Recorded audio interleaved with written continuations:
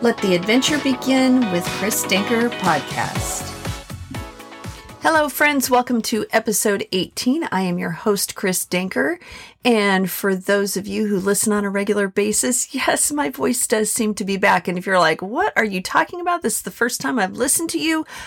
Go back and listen to episode 17, at least the first part, and you will notice a distinct difference in my voice between last week and this week. So the voice is back, feeling great, ready to go. So let's chat about letting go. Because, as it is fall, the leaves are starting to change colors. It's beautiful. They're starting to come off the trees. And indeed, it's a great time to talk about letting go. It's time to let go of old thoughts and beliefs to begin something new. A lot of times people don't think of starting something new during the fall months. It's more of a just hold on tight till the new year kind of feeling.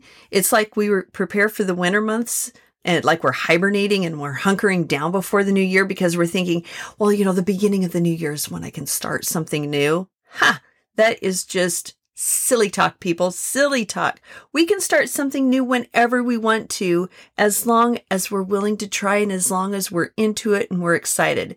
So it's time to let go of the limiting beliefs that often tie us down or keep us from doing things because of fear. That fear of failure or fear of what others might think. So in doing so, it made me think about Julia Cameron's book, The Artist's Way. And I've used this to get unstuck before, and I'm about to start it again. It's a 12-week program to work on unblocking creativity. When I start feeling myself going through the motions, that's when it's time for me to take the guided course again.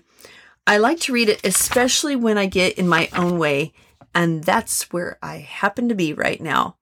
I honestly, can't remember if I've actually been through all 12 steps. I mean, I kind of ebb and flow and I take pieces as I'm going along from the book, but I don't know if I've actually gone from the beginning to all the way through the end. However, I know that one area of my focus is to write 3 pages a day. And that's one of the things that Julia talks about. She talks about these brain dumps that she said, you just need to get up in the morning. And one of the first things that you do is to just word vomit on the page. Just write 3 pages, get it out.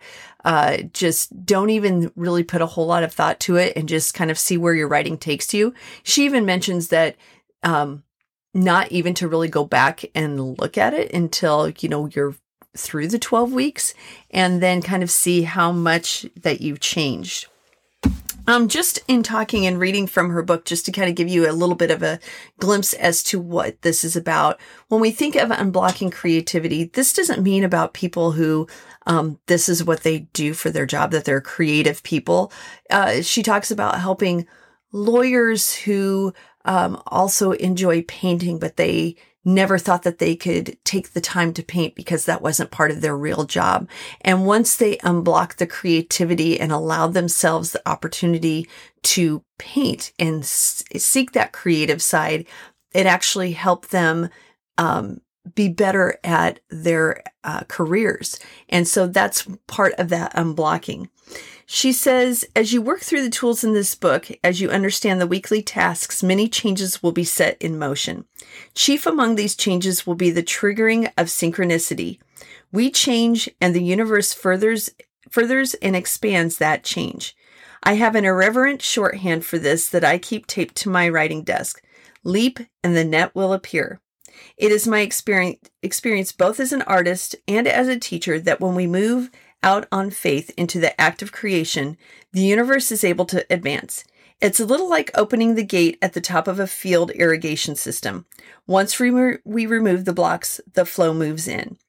Again, she says, I do not ask you to believe this. In order for this creative emergence to happen, you don't have to believe in God, because she does refer, this book is like on a spiritual path, but she's not into, she doesn't really cite scripture. She refers to God because that's what is her comfort zone, but says, refer to it as the unblocking of your creative path. And she said, think of it maybe as the universe. So she says, I simply ask you to observe and note this process as it unfolds. In effect, you will be witnessing your own creative progression. She says, creativity is an experience. To my eye, a spiritual experience. It does not matter which way you think of it. Creativity leading to spirituality or spirituality leading to creativity. She says, in fact, I do not make a distinction between the two. In the face of such experience, the whole question of belief is rendered obsolete. As Carl Jung answered the question of belief late in his life, he said, I don't believe, I know. And she, goes on to talk about how sometimes, we have frustrations and rewards and they exist at all levels on our path. Thinking about, your own journey and what frustrations that you've experienced in different parts of your life. She says our aim is to find out the trail, establish our footing, and begin the climb. The creative vistas that open will quickly excite you.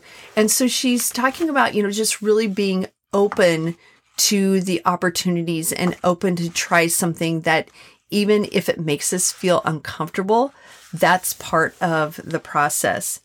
And finally, the other thing that I wanted to bring up with regard to her book, The Artist's Way, is that, she says at some point we have to stop doing things that undermine taking that step and letting go and jumping into something new. She says, stop telling yourself it's too late. Stop waiting until you make enough money to do something you'd really love. Stop telling yourself it's just my ego whenever you yearn for a more creative life. Stop telling yourself that dreams don't matter, that they are only dreams, and that you should be more sensible. Stop fearing that your family and friends would think you crazy. Stop telling yourself that creativity is a luxury and that you should be grateful for what you've got. She says, as you learn to recognize, nurture, and protect your inner artist, you will be able to move beyond pain and creative constriction. You will learn ways to recognize and resolve fear, remove emotional scar tissue, and strengthen your confidence. Again, the book is called The Artist's Way by Julia Cameron. And if you are interested in taking this self-guided course, there are exactly 12 weeks until the end of the year. And so what a great time to think about letting go and trying something new to maybe unblock some creativity that you weren't even necessarily aware of was being blocked. Before we go, I am so excited about even next week's episode. It is my birthday next Thursday, and so I'm going to be talking about hitting the milestone of the double nickels. I'll be 55, so I'll be chatting about that. And last but not least, during my birthday month, I have a fundraiser going on Facebook. If you happen to follow me there, I've also mentioned it on Instagram.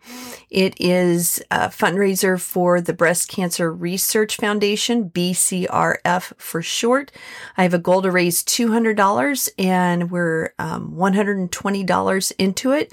So if you are so inclined and have a reason to want to make a donation, I would love it if you would do so. Until next week, my friends, I hope you have an awesome week, and I hope that you let your adventure begin. Peace.